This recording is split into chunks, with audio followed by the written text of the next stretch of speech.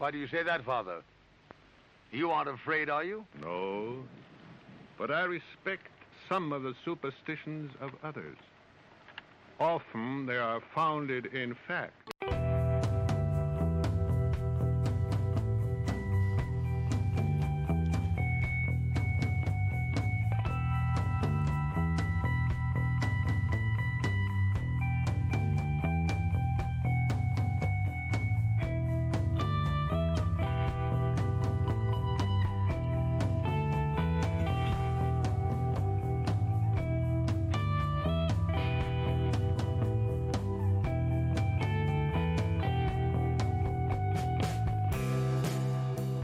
Broadcasting live from our Sanctum Sanctorum in Venice, California. I'm Krista. I'm Kristen. And we are the Sixth Sense Sense Society. Welcome to another episode of the Sixth Sense Society. We are delighted to have Adela Levine back again tonight. Welcome. Thank you for having me back. You're most welcome. And I finally get to meet you, because you weren't here last. And tonight's show, however, we're going to be... Adela, if you don't know, is a medium, a clairvoyant, and intuitive professionally. But tonight she's going to share with us her experience at a Waldorf school, and we're going to also talk a little bit about Rudolf Steiner. First, however, we're going to go over the cosmic weather for this week. And there's not a whole lot, but a couple of important things. Today, it was the last quarter moon at 1:10 p.m. in 7 degrees of Scorpio, 38 minutes. So the moon is now in Scorpio, which is great for our show, I think. And Friday, February 1st, we have the celebration of Imbolc, or sometimes called Candlemas. And on Saturday, the 2nd, is Groundhog's Day. There was one calendar that put Imbolc on Saturday, but I stuck with the Celtic calendar, and it said it was the 1st. And then Saturday, we also have two asteroids changing signs. We have Ceres moving into 2 degrees of Sagittarius, 32 minutes, and also Vesta into 0 Pisces, 31 minute at 4 a.m. Pacific Standard Time. There was one thing I thought was interesting, Kristen, that there's a lot of planets in fire signs right now. Very little water, only Neptune and Pisces. So I wonder, what do you think of that? Well, it played a lot into the eclipses, and they were talking a lot of the astrologers were talking about just if you were a fire sign, that this could be very significant for you. Mm-hmm. And it's interesting with the eclipses. It's a lot about, I think, taking action, and a lot of action coming during this period of the eclipse. And it was, I do want to mention that, and I think you're always really great about saying, always look at your chart. Just because it's an eclipse doesn't mean anything bad is going to happen. Just because it's a full moon doesn't mean anything bad is going to happen. Just because it's a retrograde. Because there's sort of like this madness of, oh my God, this is sort of happening. And I think because this was a particularly fiery eclipse, and there's like a lot of fire sign action going on, that it can feel very overwhelming emotionally and physically and just mentally, with a lot of stuff coming in, especially with the new year. There tends to be always a little bit of sort of like the dust of 2018 or any year kind of like trembling in to the new year, and that hasn't quite settled yet. And when we have these huge eclipses in fire signs and all these things coming up in January, it can feel very overwhelming. What do I want to do? I want to get this done. And it can feel it could potentially feel for some of you very almost overwhelming right away. What do I do? What do I pick? What kind of action do I take? Since there's so much active energy coming in, you might feel energy to move forward and propel you, but you also could feel overwhelmed. So I would say, something that I wanted to point out today was to kind of take a deep breath and just pick a few things you want to do. You have a whole year. So it's okay to say, I want to get these 5 things done, but to just pick 2 for now. Maybe say, I'm going to spend the first 2 or 3 or 4 months of the year focusing on this, and then get to this other thing. You might be surprised at how things domino effect into each other if you can just focus on a few as opposed to getting overwhelmed about doing all of it. Because then that's when you get to September and you're like, oh my God, I wanted to do these 5 life-changing things. And I only got through a quarter of this one and half of this one. I didn't get to that one at all. Right. And so I just know for myself, my own personal It's you just pick one thing. It's okay if you have several passions you want to work on. You're not caring about those things that you're passionate about because you're choosing to focus on one thing. It's actually going to help you. So Great that's the best one points. to point out. And luckily we have Saturn and Pluto and Capricorn to ground it all out still. Exactly. Exactly. And the Chinese New Year, I believe, is on the 1st as well. Year of the pig, the fire pig, I believe. Yeah, I think that's next week actually, but we're Yeah. close. We're Yeah, pretty yeah, close. we're But it getting- is the year of the pig. Absolutely. Yeah. So, Michael, did you want to share a little bit about the upcoming shows? Yeah, we've got some really great shows coming up, so I'm totally looking forward to it. Next week, next Sunday, will be the Mysteries of the Tarot, and Krista and myself and Kristen are all avid tarot fanatics, and we professional readers, and I'm sure we'll have some very controversial thoughts on some of it because we tend to sort of have our own unique way of looking at it. So it may give you guys some interesting things to think about when it comes to the tarot, and we're going to share some of our insights and whatnot. So I think that that'll be a lot of fun.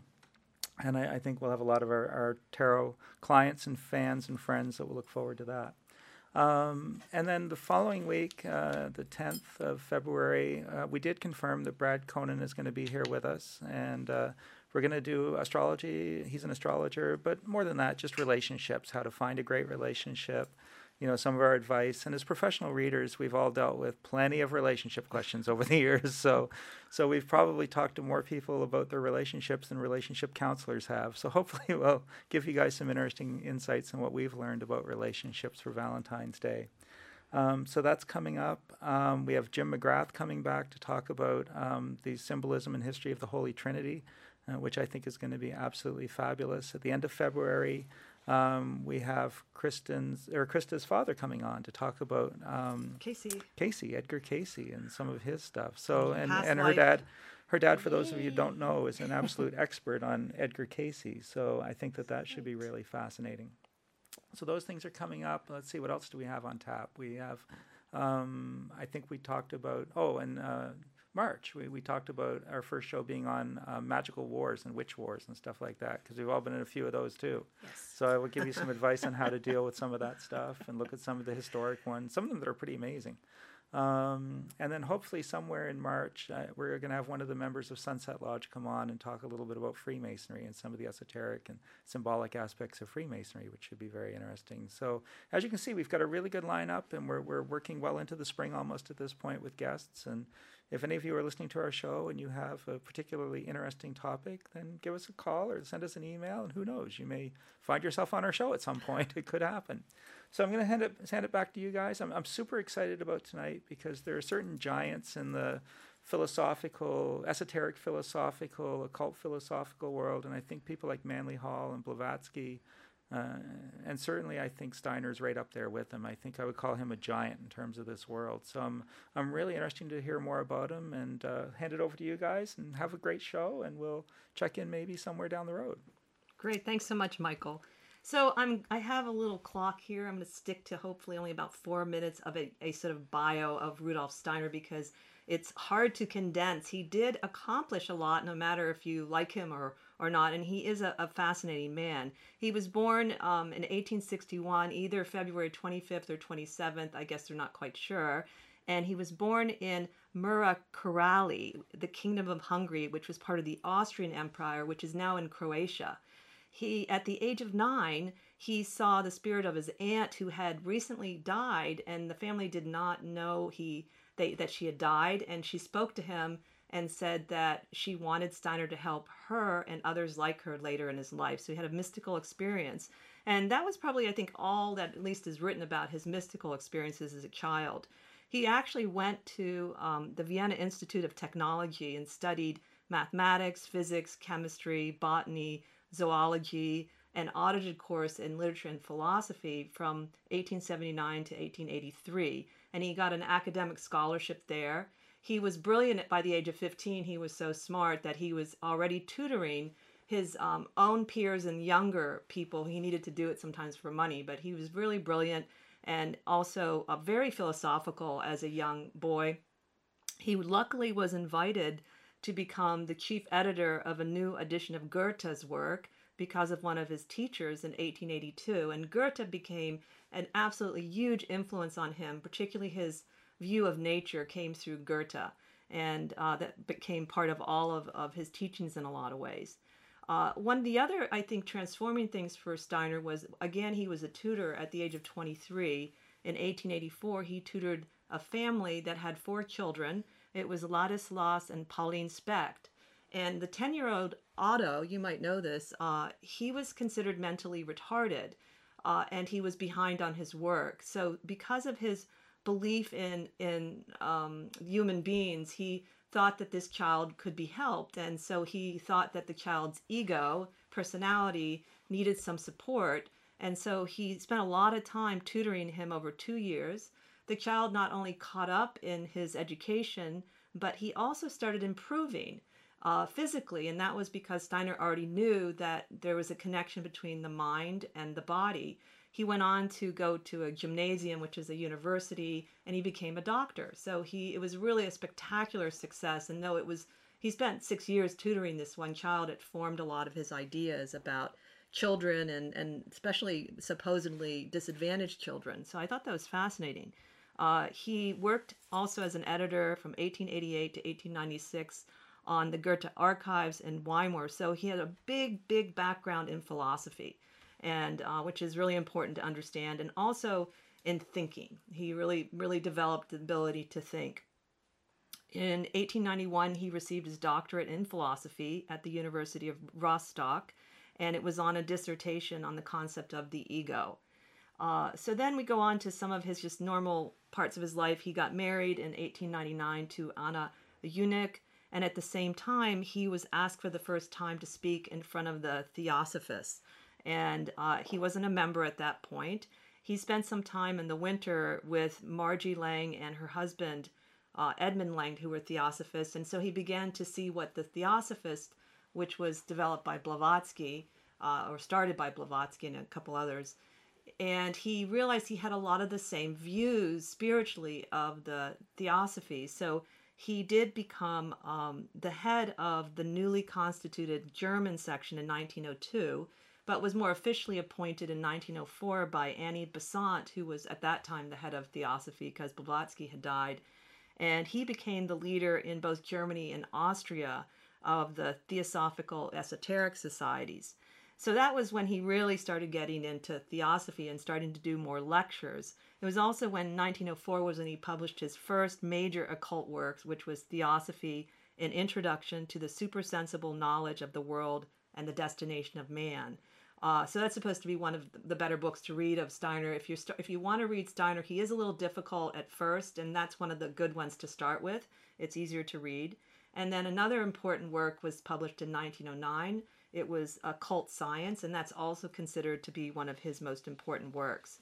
So it's really as he gets more into, later in life, I guess around his 40s, when he's really outwardly seen as a leader and a public figure. He had this desire to build a temple, and it became the Goethe Annum, I think is how you say it. And they laid the stones for that in 1913, September 20th. There's still one today, but it's a second version as the first one was burnt down. He remarried. He didn't stay with the first woman, but he married again Marie von Sivers in 1914, who also had a huge influence on him because at a lecture she met him and she basically suggested he become the leader of a new spiritual movement. And so he decided he would, and he took it on. And this really marked the beginning of his public personality. So he had a fairly quiet background before this in a lot of ways, more behind the scenes. So coming to our show, it was in 1919 that the first Waldorf school was created. And Steiner was giving a lecture to workers at the Waldorf Astoria cigarette factory in Stuttgart, Germany. And at the lecture, he actually spoke of how World War I showed the need for a new social order that would have different ways of handling more peacefully conflict. So the factory owner, Emil Molt, evidently was impressed by the lecture, and then for some reason, I don't quite know why, he just wanted Steiner to start a school for the factory workers' children there. And so Steiner agreed, and he had some stipulations about that, which we can talk about later with Adela. And so they started, that was the first one that started. One of the ones I know that he stipulated was he wanted the school to be run cooperatively by the teachers. And I think that to some degree that's done, at least I know in the European schools today. He also did a great lecture on biodynamic farming. I won't go into that because that's a whole nother beautiful topic in 1922. And then he died 1925 on March 30th, only at the age of 64 in Dernach, Switzerland. Colin Wilson, I drew a lot from Colin Wilson's great biography on Rudolf Steiner, The Man and His Vision, as well as a couple notable biographies and even Wikipedia, a couple facts. But Colin Wilson writes that many thought the cause of his early death were the many people that Steiner would give personal consultations to. He couldn't say no, and he was a Pisces. And he had the amount of lectures he gave was absolutely unbelievable. And all of his works together are like 350 volumes. It's incredible the amount of work he put out.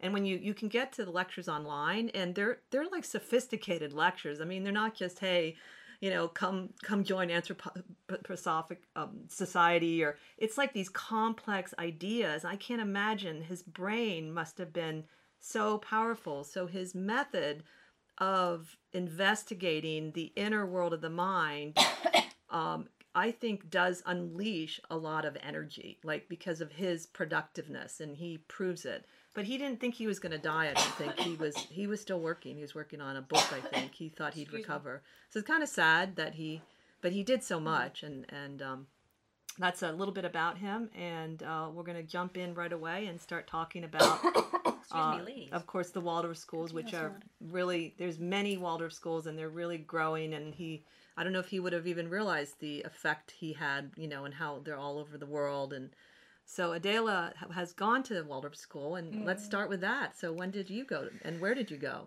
I went to one out here in LA, and it was one that opened in I think the 60s, so it's one of the older ones, one of the original older ones, I guess. Don't quote me on that. But I went in kindergarten, and that they have a preschool now, but they didn't have a preschool then. I think that wasn't very Waldorfian, because that's what we kind of like call it, like you're a Waldorfian and all that kind of language. But I went in kindergarten. My siblings, I'm going to jump back to myself, but just to kind of give a concept, they went from K to 12, two of them, and then one of them went K to he left in 8th grade. They're all very kind of practical minded people, and I'm the one floating around. And I actually is interesting because I went in kindergarten and I went in 1st grade in the Waldorf school. Once you go into 1st grade, you have the same teacher from 1st to 8th grade. Oh wow! The teacher moves with you, so you gotta really like the teacher. I was gonna say. And it just so happened that when I went, I think my mom had some issues with this teacher. I later found out because I went back in high school, so I left and then didn't go to school anything like Waldorf at all. So not like it that I had to be pushed back into 1st grade because. They teach reading later in Waldorf, and so I wasn't up to par for reading at all, and it was really, really devastating. Actually, I still remember having to find out that I was pushed back a year, and that was why I didn't stay. Otherwise, I definitely would have stayed. And kindergarten was amazing. It was magically amazing. I still remember kindergarten, and probably is the only year I care about of all my schooling. That's kind of amazing. I don't know how many people that would even remember kindergarten. Yeah. Oh yeah, because they I have, which is not very Waldorfian. I have, because they don't use like iPads on their learning, but I have in my notes to kind of explain why. But in Waldorf schools, especially the whole thing with the child is to kind of keep the imagination alive as long as possible. And the reason is because of the threefold being that he believes in, which is feeling, thinking, and willing. because I wrote this down from Kamala. Thank you, Kamala, an alum who who I was in kindergarten with, and she's gone from K through 12, and her mom was actually a Waldorf teacher, so she's very, this was her world. And when I came back in high school, we like reunited. It was really trippy. Wow. She was still there. So anyway, so because of the feeling, willing, and thinking idea, the whole idea of the feeling is really promoted, and keeping the child in the imagination as long as possible. So you come in and you make things like this, like I'm showing for those you can't see, but they're So hand cool. sewn like little gnome hats, and you make gnomes, and you make fairies, and this is like sewn, like you can see. And this is kindergarten. Wow. And they sit there with you. And I didn't make this one, but it's too fresh looking for my young age. Anyway, so so this is kind of when you come in, the lights are dim. They don't like the idea of false lighting, and there's candlelit lighting, and they talk very much like welcome, very much like hello, and it's just like very it's very much like what children respond to. Like, it feels really comfy and warm, and they the whole room is set up with wood. Everything's wood, and it's all to get back to nature. His whole belief was everything's supposed to be through nature. And so the whole classroom is wood. The toys are wood. And you make you use yarn to sew, you use yarn to make things. You even learn how to make candles and things like this. It's all, again, because it's beeswax and it comes from nature. So it's That's very a good nature-based. point. That was one of the reasons he was upset, I remember, because during that time, as well as Blavatsky, there was that whole reductionism and overemphasis on scientific reductionism and materialism, and he really wanted to fight against that. That was the concept of seeing nature is really important, and going back and looking at the people that did see nature in the past is important. And it's like, it's beautiful. Like the yard is not like a normal kid's yard. It's all flowers and nature. There's like, I've gone back since, and there's like a tortoise walks around freely. The sandbox is not a sandbox. It's sand in the earth. And then they have like these wooden areas where you can get water and pour in, and it's all very like, it feels like, someone I know described it like Willy Wonka but nature. And it is like that, and I remember it that way. The only difference is when I went back is they had structure play because of the laws today, that they made them put in a structure play. But they still have rocks and that you would normally not see in other schools, and that's what we played on, like rocks. And I remember like loose wood to build, so everything's supposed to be, so like even when you do make like gnomes and things, they don't have faces, and nothing of the toys there have faces. All the wood, I'm holding up like an example that's an angel with the wood. This is very, very Waldorfian, like the wood, just round ball face with wings on it, but no face painted. And the reason why is because, like, I actually asked this question to Kamala, and she was saying it goes with the whole, like, feeling. Like, they don't believe in you project your idea. The kids are supposed to use their imagination of, does the angel feel happy, sad, whatever, or this the toy that they're playing with. I see. So they want the children to project. They want to keep it in their, imagination. So a lot of people, when they come in, Waldorf, they think it's like an artsy school, or they think it's kind of strange that there's these, things without faces, but everything is very purposeful. And the reason why I had to ask my friend is because she pointed out why. I'm like, how come I didn't understand all these, like what you just described, all the stuff you're talking about with him? And I go, how come I didn't connect those dots? And she's like, well, his whole philosophy was for children to experience, but not to teach, like his philosophy. So it wasn't taught. So we weren't like, this is why you're playing with the dolls with no faces because we want you to project your imagination. It was Right. like, and if you see the teachers, they're very like that. They'll go, take out your dolls now. Like, okay, now go over to the table. Like, they don't really, I'm probably not even saying it right because it's not, they don't direct. Right. They kind of create this atmosphere of exploration, but there is an organization to it. Right. So you're experiencing this. You just feel like you're safe. I remember I felt like it was very warm and magical. And so the whole thing with like, I think she pointed out like to me that she was helping me understand, like connect those dots, is that the kids, when they go into kindergarten, it's like fairies and imagination and all that kind of stuff, and he believes in the 7-year mark. So you actually do kindergarten for 2 years, and you don't.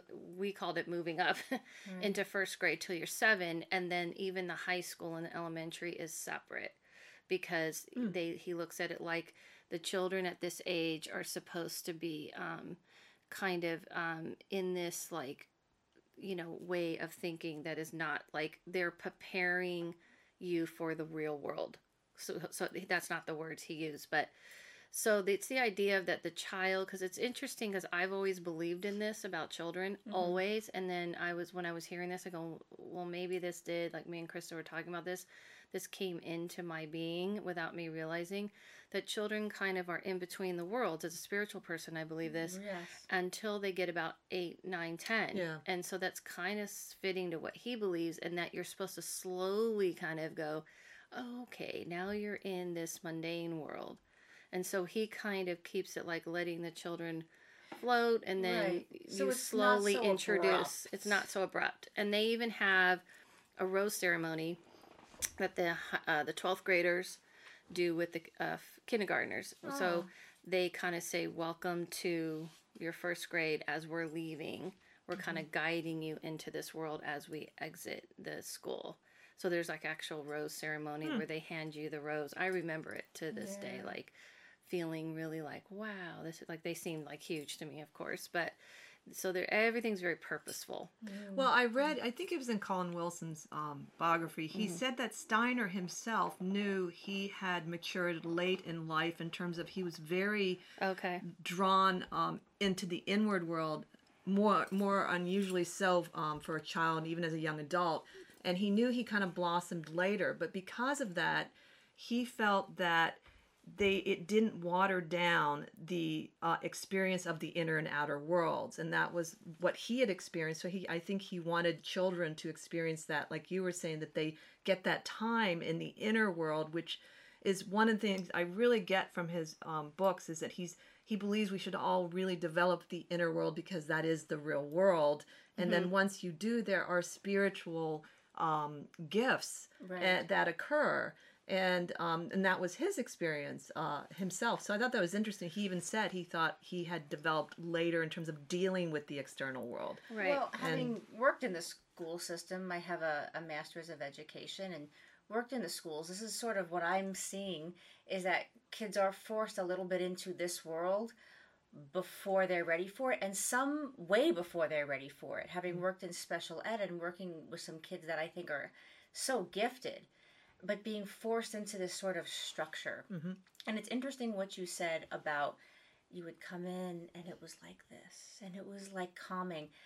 I remember going into student teaching and having this idea about what I wanted to do, and I had like my gong, and I had done all this research about things would get, you could do a certain thing and it would be, but first of all, if a child is like in 2nd, 3rd grade and they haven't been exposed to that, in the school system, it's hard for them to even to go back to that. That's right. Because they've been even by the most wonderful of teachers who are loving, it's this sort of thing. They can't get back to it.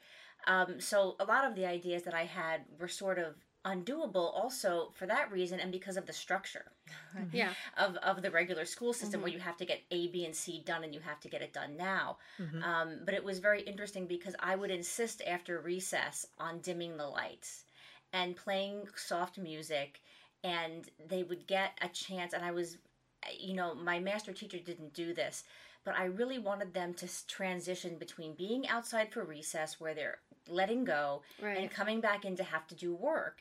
And so I added 5 minutes onto the transition time, and I dimmed the lights, and they could do crayons, and if they didn't want to do crayons, they could sit quietly at their desks and put their head down if they would prefer to rest. I did a little quiet exercise where they could get up and move their bodies, but not to this rock and roll kind of music where you'd see them, let's get the kids, get their energy out. And they would be banging around. And it was just so different. And I know that that was not done when I was done with my student teaching. It was shortened again. And the kids didn't get the crayons. But I just felt like, anyway, it's very interesting to hear this because I'm like, I should probably go work at a Steiner school. Oh yeah, and you go through you have to go if you already have a degree, you just have to go through the Waldorf training, right? Right. The thing I want to point out, two things, is that when you're in the school, you are not taught his philosophies like you're learning them. We are just experiencing this experience, so it is not taught to us like this is his beliefs, this is why we're doing this. It's not at all. And so you're just having this experience. And the other thing I want to point out is it's not for everyone. It really, really isn't. Right. Like there are some kids that are just like, this is too bubbly, because there is something called the Waldorfian bubble. Right. And people who've gone to Waldorf will know and will joke about, like, you're just kind of in this like soft bubble, and then anything you're trying to penetrate through that is very kind of Well, it's like stopped. Montessori school. Like Montessori is wonderful for some kids, and Montessori is Right, too much and for Montessori others. is actually, because I was I worked with kids for a lot of years, but and I worked at Montessori school. It's completely different than Waldorf. Yes. People always compare it, not at all the same. But you know what's interesting about your story, when you told me your sister and brother, Yeah. that they actually became quite educated intellectuals, and they went to the schools longer than you. Aren't their professions are What not? are you trying to say? I'm not No, educated. no. I think, but no, I'm saying that a lot of people think You're that correct. people are going to come out of the You're going to Waldorf be a medium school. if you leave a medium school. Not even that. Not that they're going to be kind of like artsy people, all of them. Oh, and people that always there's think this that. Okay. misconception. I Yeah, think, so you the know. thing is, that's the other thing I want to say, is that it has turned. There's been some debate over people who are true old school Waldorfians and how it's starting to turn into now as like, oh, this is a cool alternative school that's artsy. It is not an artsy. It's very like so I was going to get into what you get into high school, Well, and see, the curriculum the would curriculum- have to be, it's a private school, but it still has certain, well, the thing is about the way they teach is the whole experiencing it. So it's the feeling concept, is that when they teach, you're not taught at. So let me just go back to, because this is the biggest thing people ask about, is why it takes so long for them to teach reading, because they don't learn to read till 3rd grade. Yes, And I'm very curious as to how that works. So like I got this from Kamala because she one thing she kind of filled me in. I knew that, that they don't teach to read, and I knew it was about this idea of keeping you in that like flow, but it was mostly because he believes in, the ideas when the child is ready. And so they kind of just don't push. And so, but however, what people don't realize is they do a lot of preparation that doesn't look like they're teaching reading, which is like when I was in 1st grade, there's this big chalkboard, and it's these different color chalks. And the teacher would say, and like the magical man, or, the fairy flew, and he would draw it, and he would draw the story from like how you read, from left to right. And you would draw it from left to right. And then you would tell the story. So it's almost like you're illustrating it. Well, you are illustrating it. That's the whole point. And they get really big into illustrating, which is giving you, I wanted to say exactly what she told me, but I'm pretty sure it's the feeling part of it. Right. And so you go and you start with that, and then you go to the next one, and you start to tell so you're filling up your page. And so you've told a story. So they do things. Their way is to introduce it to you in the way a child likes, their brain works. Well, of course, there's some kids that are like, that's too slow. I want to learn to read. Right. And so you have to pay attention to your kid. Right. But it is very, they're very intellectual, because when they teach, like I'll talk about in a minute at high school and stuff, when you're in class, their teacher's right in front of you. It's interactive. You're discussing it. They get very involved. They're like, and then this, and if it's about botany, which we took, zoology, which we had, and all that kind of stuff, chemistry, they're called main lessons, which I'll explain. It's very involved. So these kids are like, when I went back into high school, I was like, they like know their stuff, because Right. they're like in it. Right. They're not taking notes detached from it. Right. They're like in it, because you have to make your own books. There are no books in Waldorf. You create your own books. And so the art part comes from teaching you illustration. Okay. And they even, when I was younger, they had even horse shoe making. They had stained glass making, and you did a project for the school, and one of them would be like maybe a stained glass sign, you know. So it's like, people think it's just artsy, but it's absolutely not just artsy. There's a lot of learning, and a lot of the people I know I went to school with have very, very good, had got into very high education and things like that. So the thing is, I think what people worry about, if they're thinking about, you know, this for their child, is probably the 1 through 8 thing. Also, once you enter them, you know, they're not, kids are learning to read in kindergarten now, and they're not doing that. And, you know, obviously technology is kind of a touchy subject, but I can explain what they... That's interesting, though, because being in education, I've had this discussion with a teacher of 25 years she doesn't agree with all the technology in the schools, and neither do I. Not that you shouldn't be exposed to it, but there's too much of it. My class would sit there in front of their iPads, not even really engaged with it. and so I had this discussion with this veteran teacher, and she told me about this article about all like these people in Silicon Valley whose kids were all going to alternative schools where there wasn't any technology. And they were asking them, well, aren't you worried your kids are not going to be up? And they're like, no, they're going to be just fine. You don't need to stick them, you know what I mean, in front of an iPad at 2 in order for them to understand it by 12.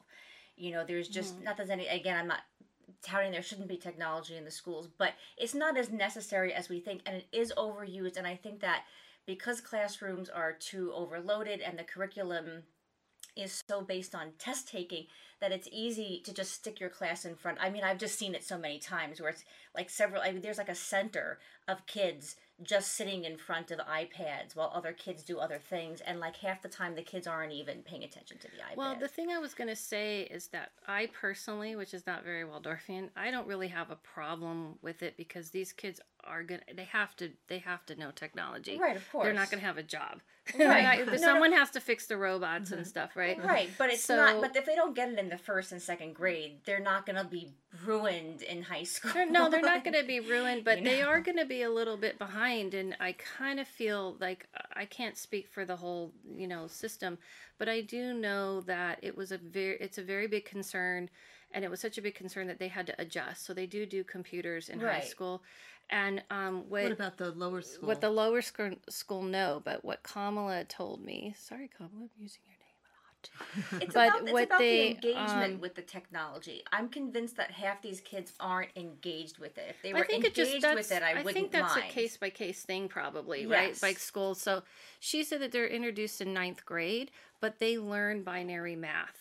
So binary math. Binary math, which is all the numbers and stuff that we use to program. Okay. So she said she said they learn in 9th grade, but they don't do it until binary math, how it's created. So they teach them the technology, but they have to learn what's behind it, which is binary math. Oh, that's good. So it's not just about programming and stuff, but about how binary math works. But this is why they don't use textbooks, because it's the whole threefold man thing and, you know, creating. So I feel like there has been problems where it's like people were like, that you can't just limit this, because you have to kind of keep up with the way what's happening with the world. So I think it's just my own opinion of, I think balance is important.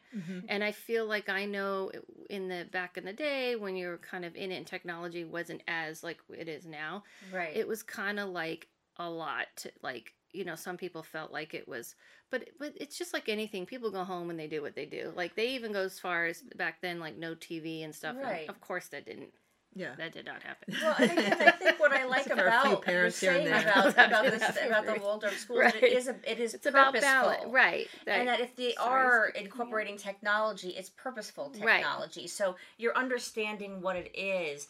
And it does depend on the school. It depends on the school. Because I've worked in a lot of schools that financially don't have That's the right. money. Right. And like the computer teacher is like literally an unqualified aide Right, position. right. And she's not teaching. I mean, I've just been upset. I don't mind. I mean, of course, Oh, technology is it wonderful. absolutely depends, because I've seen schools where they use it totally appropriately, but they actually have the finances behind it. Right. And that's the thing. Like, don't get me wrong, Waldorf is a very, very expensive school. Right. It's extremely expensive, and so it is like. I kind of I want to be fair, and Right. say like all these amazing things that I know that I love, that the whole like feeling of that kind of kindness and that gentleness that I remembered very clearly in kindergarten. And even I remember seeing things and I thought I imagined it. Like I remember feeling like we would play these games and I would see people come out of the woods, so to speak, because that's kind of how our playground was, playing with me. And it wasn't until I asked my friend, like, did you see things too? Because I swear I thought it was just me. And she goes, oh yeah, of course, that's part of it. And I'm like, she just said it flippantly because she's been there for a million years. And I was the one that didn't kind of connect the dots for a long time until I was in high school and I saw my first spirit Cholix, first time I told anybody, actually, I should say. And I told my teacher and she just was like, yeah, so what was that like? What did you see? Like, she was just a very it wasn't a big deal that I would see That's things. And Fantastic. that is one of his goals. It's emphasized a lot where he really wants everyone to see that by working with the mind and the inner world, you develop a spiritual vision. And he used the spiritual vision instead of controversial ways, where he would go to like into history and he would say spiritually what he saw. And he talks about developing thinking and clairvoyance together in ways I've never really heard anyone talk about the two together. So he has a really interesting view of the inner world. And the other thing that I thought was really emphasized was the development of the particular, he called it the ego, but I think it's also the real personality of the child. Right. And that's right. really what he's trying to do at a Yes. very, because if you develop it at an early age, Right. it's much more like stable. Knowing who they are, because that was Right. the biggest thing that I took away without all the, recent like information I got. I've always said that the thing that I got out of it from going there is that they teach according to you. So if they pay attention to who you are. So if they're like, you're very, very in your head, you're very brainy, you're very like practical minded, then they kind of gear you. They don't try to push it out of you. Right, they're not going to push creative, be a fairy person. Right, If that's right, not who you are, right. they work with who you are. And they kind of go with your like pace. And so they're very big. And so they do that even all through high school too. They're very pay attention to the whole being of the person, which is how I always believed in even when I worked with little preschoolers. The people would say like, how do you run this, class? I go, because I just kind of tune into each child, and it's just kind of the way I always thought. And so that's kind of very Waldorf, and the whole thing, like I never understood like why they, the classrooms they don't believe in like any rigid like around the chalk. There isn't. I don't know. Is there even a chalkboard? I think there. So there's no hard edges. There's no kind hard of. edges because of nature. Everything. So they teach you gardening. Not probably to the extent you learned, but there's a definite garden, and you do gardening, and everything's about pulling from nature. And I remember and they do flute, like the old school fluting, and I remember I crocheted my own flute holder, and so it's kind of like keeping you grounded, I guess. And so Right. it's slowly introducing you like, yes, you're this kind of magical being, but there's the earth, and Right. Yeah, and that kinda- you see it in the biodynamic farming. Right. I first met the concept of Waldorf School when I was in my late 20s, and I worked as a grocery buyer just as a job. I got a job in Right. Hawthorne Valley Farm, and they're still there, and they have everything right there. They have the farm, they have an apprentice program, they have the school. And so I didn't study it, but I definitely kind of like got the impression that Steiner was very important and that he developed all these different things. Right. And what I found amazing about the food on the biodynamic farm, which is really a step above organic in a lot of ways, And in is Europe, it it's very popular. It tastes so good. Yeah. Like the carrots were Sure. so sweet. The kids would eat them raw. And I don't know, if it's the same then. That was like, I'm sure it is, but he had the vision that was his spiritual vision. He saw the soil was already depleted. And then he came up with this crazy concoction of cow's horns and all these different things that you bury, and it fertilizes the ground. And that's what they use for the soil. And it's proven chemically to be really helpful to the soil. wow, So it cool. seems really odd, but it isn't. But it was his spiritual vision that saw what he needed to do. And that's where you get a little of that nature. But I always liked seeing the apprentice people because they always seem so alive and connected to the earth. And I almost considered even doing it because it seems so Yeah. so You look like a cool. Waldorf teacher. There's like a look Waldorf teachers have, and you would probably love it if you believe in all that. But it is that I think like I said, I think when I was young, I didn't see it as like, oh, I'm connecting with nature. I think because like I've said, you're just experiencing the whole thing. Like the teacher that I had in kindergarten, she actually, I remembered her, and because my whole family went there, we kind of, people knew us, pretty well. But she called when my mother was dying, she called the hospital room and talked to me. Like that's wow. like, you don't have your kindergarten teacher. That's I mean, wonderful. she was like I thought she was like this amazing, like They invest. magical lady, like in kindergarten, because it was that whole energy, that very soft energy. Well, in high school though, and I think it's before high school, so people have to quote me.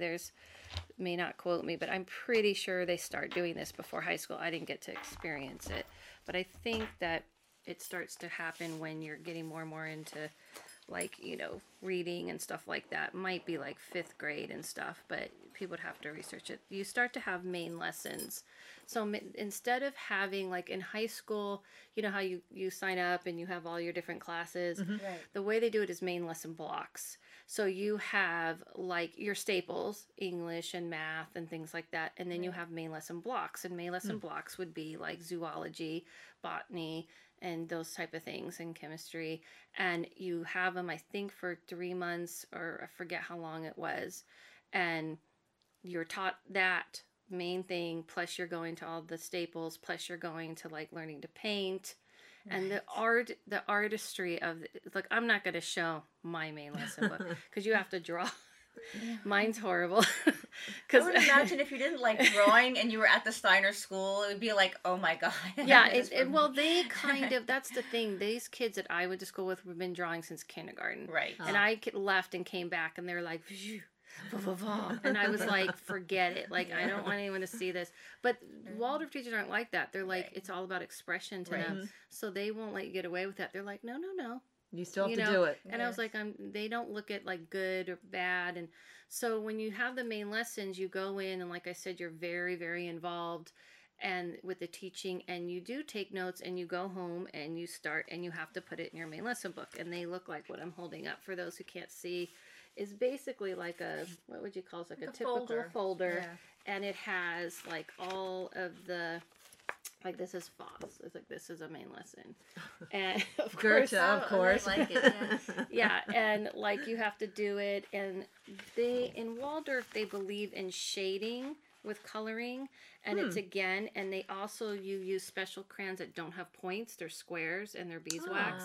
And it's because, and I never totally knew. And then I asked my friend, and she's like, it's because it's not supposed to be, the point represents, you're supposed to draw it like this. So if it's a square, and also it's for when they're little, this is not high school, obviously. The grip of it. It's the grip. Yeah. Right. So which is like, if you look at the world, they're kind of catching up to him. I was going to Because say. I see those now in Target, and they're Yes. like mainstream now. Because I work in Interesting. special ed, and Right. we have them a lot. Right. So, but it's interesting how I think a lot of these Yeah. concepts are flowing into. coming, right. He was ahead of his It's time, not basically. so it's still alternative to some people, but not so much Not as it used so to much. be. No, not at all. And so there's a thing called shading, and I'll show you an example of that. And you learn to shade. And again, she said it's because if you do a sun, you shade it. And so what it is, it's like you hold the crayon and you're just kind of creating the shaded version. And it's, again, they doesn't want you to go like, this is a sun and it has to be perfect. It has to look this way Right. because in a science book, when they see that the sun and that's what it is, and it's a big label, they want you to be in your imagination. This is kind of more younger kids, the Right. shading part. Like as the Right. kids Yeah, get there older, is a they are specific- drawing suns. There's Right, a right, specific right. style I noticed for the younger Yes, drawings. it's the wall. I'll show you would an recognize example. it. Yeah. And then when you're in high school, when they give you a grade, like this is them giving a grade. They write. So she's showing like almost the whole I'm page. showing like Yeah. a whole comment. page of comments, and Yeah. then there's a grade, which there's the F on That's there. a lot of effort. That's not an F. Is Yeah, that an yeah. F? My Is it an mom was really sick during the time I was there, and the amazing thing about them is they all rallied behind me and helped me through that. Aw. And that's the difference of that kind of energy. But yeah, they give you a whole explanation. So they're not like I was telling you earlier, like I had an English teacher who I took journalism, and he thought I had like a natural writing gift, and I was like really into writing like stories. And so I didn't realize journalism isn't story, right? So I wrote this whole thing, and I thought it was great, and he was like, this is typical Walter. It was very great, Adela. Very creative. Very well put. But no facts at all. None. And that's how they'll like tell you. They're not going to be like, listen, you didn't get any facts. And then, How come you weren't listening to the lecture that we did and we told you it was facts? Yeah, they're like, Right. they'll acknowledge like this obviously seems to be your gift. But in this, what we're trying to learn, you got to kind of add and help you to learn this. And so it's not like depleting, taking away from something Sure. from you and saying it's wrong. It's like, this is amazing, but we're doing journalism. So Right. we got to maybe kind of work on that. And they'll like push you in that way, in that kind of way. Right. So it makes you feel good. And you're like, oh, okay, well, yeah, I can do that. You know, Yeah, it seems that like kind would of- build up a healthy self-esteem Right. and also fair criticism. Right, Balanced right, criticism. because you're learning. You're learning. You're yeah. learning, so they're kind of treating you like a student. Like, of course, you don't know. You may not get it the You're not a first time journalist, around. right. It might take a few Right. turns Right. to kind of understand Right. the concept. And this is like an example for those who can see, for the shading. This is another, what's this subject? This is Spanish. And when they teach Spanish, it's all Spanish. But this is like a shading concept of where you shade. And that's not like the greatest example, but they'll do like full on pictures. And when you have to illustrate your work, so you create a whole book, and that's main lesson. And then you do that main lesson block, and you go to the next main lesson block. I think Spanish might have been a consistent, because they do Spanish and German. But Now, do you have homework? yeah, that's your homework. That's so your your homework, homework okay. is you go in, you get all these, information, and you got to go home and put it in your main lesson book. You write it out in this, beautiful kind of writing, and you draw the And illustrations. I guess that's where the technology would come in, because kids need to learn how to type, especially if they're going to go to Right, college. right. So they probably Right. you can, instead of having to write your journalism Right. essay, you can type it out on the Yeah, computer. so you'd that's say. kind of the problem, is that people were like, they're not going to be writing stuff out, right? You And know, when they- in the and world. I'm sure that going college prep is a concern of people. But I'm I sure did at high ask, because when I went back, I asked Hmm. some of the high schoolers there. I said, when we were young, we didn't have the internet. We didn't have, there's some people who are very much submerged in the Waldorf world. Mm-hmm. And, like I said, my parents let me watch TV and things like that. Sorry, Mrs. Barraclough, if you see this, but she knows. But these kids were really, it kind of made sense. They're like, well, when we go home, we can go online Right. and we can talk to other people. So Right. we're not totally not aware of the world. Right. Of course. Whereas back in the day, you could just be in this bubble Sure. and not be aware of the world because we just had a phone and a TV. They But didn't have Facebook to go on, right, or they the internet connect. and all They that were like, stuff. we have friends in our neighborhood. We have friends online. Like we're kind of well rounded. So they said like we have this world and then we have our world at home. So I was like, Right. okay, cool. That was really cool. A lot of them actually expressed that. Right. So do you think, based on your current experience dealing with anything with Waldorf, that the kids are well adjusted or differently adjusted than kids that are going through these, regular private and public schools, and also more immersed in social media, like a lot? Do you think there could be a positive thing because they're not completely immersed, or do you think it doesn't really matter, it's individual? I think it's individual, and I think the thing is like what they said, what these kids were saying to me made sense, is that they can be in that world, but when they're there, at least they have this kind of protective encouragement of, we want to know you, we want to encourage children to know each other, and and to like really foster them and stuff. So it's like, I think they get the balance, but I don't think they're going to be completely removed Sure. from that. But I do feel like what I have found is there is an energy. Like if you go and you see, there is an energy that feels really safe, and it feels way more like the kids do feel Listened more to. balanced. Yeah. And listen to. And I think that you can do the same thing at home if you wanted to for your own child, and Sure. have them out in the world. And I think for people who maybe need, help with that, Waldorf is really good. But I feel like it depends on individual cases. Like I said, I even when I was in school, I would see people like, this isn't for them. Right. Yeah, and I think that's probably in general, period. I mean, Anything in yeah, life is not for exactly. You everybody. gotta kind of know your kid and go like, Right. if they're telling you this doesn't jive with them, then Right. maybe it doesn't jive with them. Right. Yeah.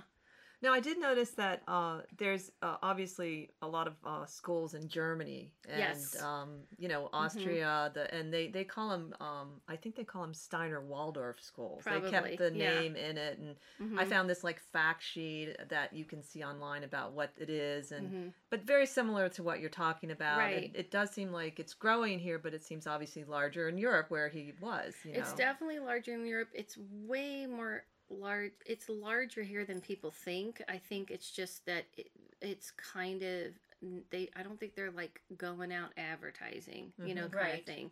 When I was younger, they were very big on, if you didn't believe in the philosophy as a parent, they were a little apprehensive because they wanted you to believe in the philosophy. It didn't have to Right. believe in Rudolf Steiner and all these things that we're talking about, but the philosophy that we just talked about, the Right. thinking, feeling, and all that kind of stuff. So I feel like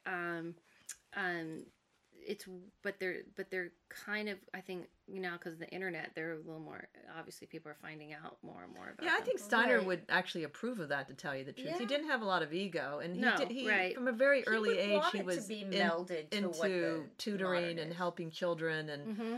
and someone had said, and I think it was Colin Wilson's biography, he was saying that some of the more esoteric stuff he probably should have reserved for the inner circle because they would only understand it anyway, and that he had these other parts of him that he even did some things with holistic medicine, and he was a visionary as well. Yeah. And Waldorf was one of his visions in a Right. sense, Right. Well, I mean, he was a playwright as well. Mm-hmm. I mean, he did a lot with speech and creative speech. I mean, Mm-hmm. several, Stanislavski, Michael Chekhov, many of the top acting coaches Okay. were really into him. And it was, I just was reading an article in prep for this for this show, that Marilyn Monroe was actually into him based on Michael Chekhov and working with Stanislavski. Oh, interesting. So it was really interesting. His whole sort of, psychophysiological kind of like For the acting? mind body. Yeah. The whole mind body thing that we're talking about. Yeah. Connection. And so he was a very prolific person. Well, absolutely. I didn't mention this, but I forgot to say this to your point, is that the last block of main lesson when you're in high school is to do a play. So, yeah. and there's Shakespeare. They're always Okay. Shakespeare. I don't know what they are today, but when I was there, it was always a Shakespeare play that we would do. So you would do everything else was already, submitted, and you would do your you would do your your main lessons, and you do your like generals, and then the rest of the time was doing this play. This is so cool. Yeah. And how interesting. Yeah. Yeah, you would go and do this play. I mean, and then you put on the play, and then the other thing we did was we also had to do our own personal project, our senior project. Right. And mine was I wrote a play, and I put on a Yes, play, amazing. and then other people did things like artwork or whatever, and you would present that.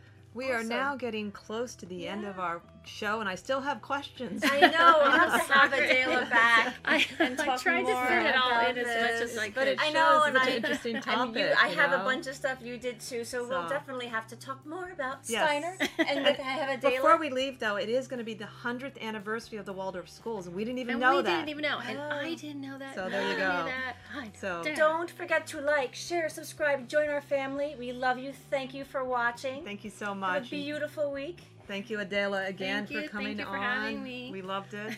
And have a wonderful week. Bye.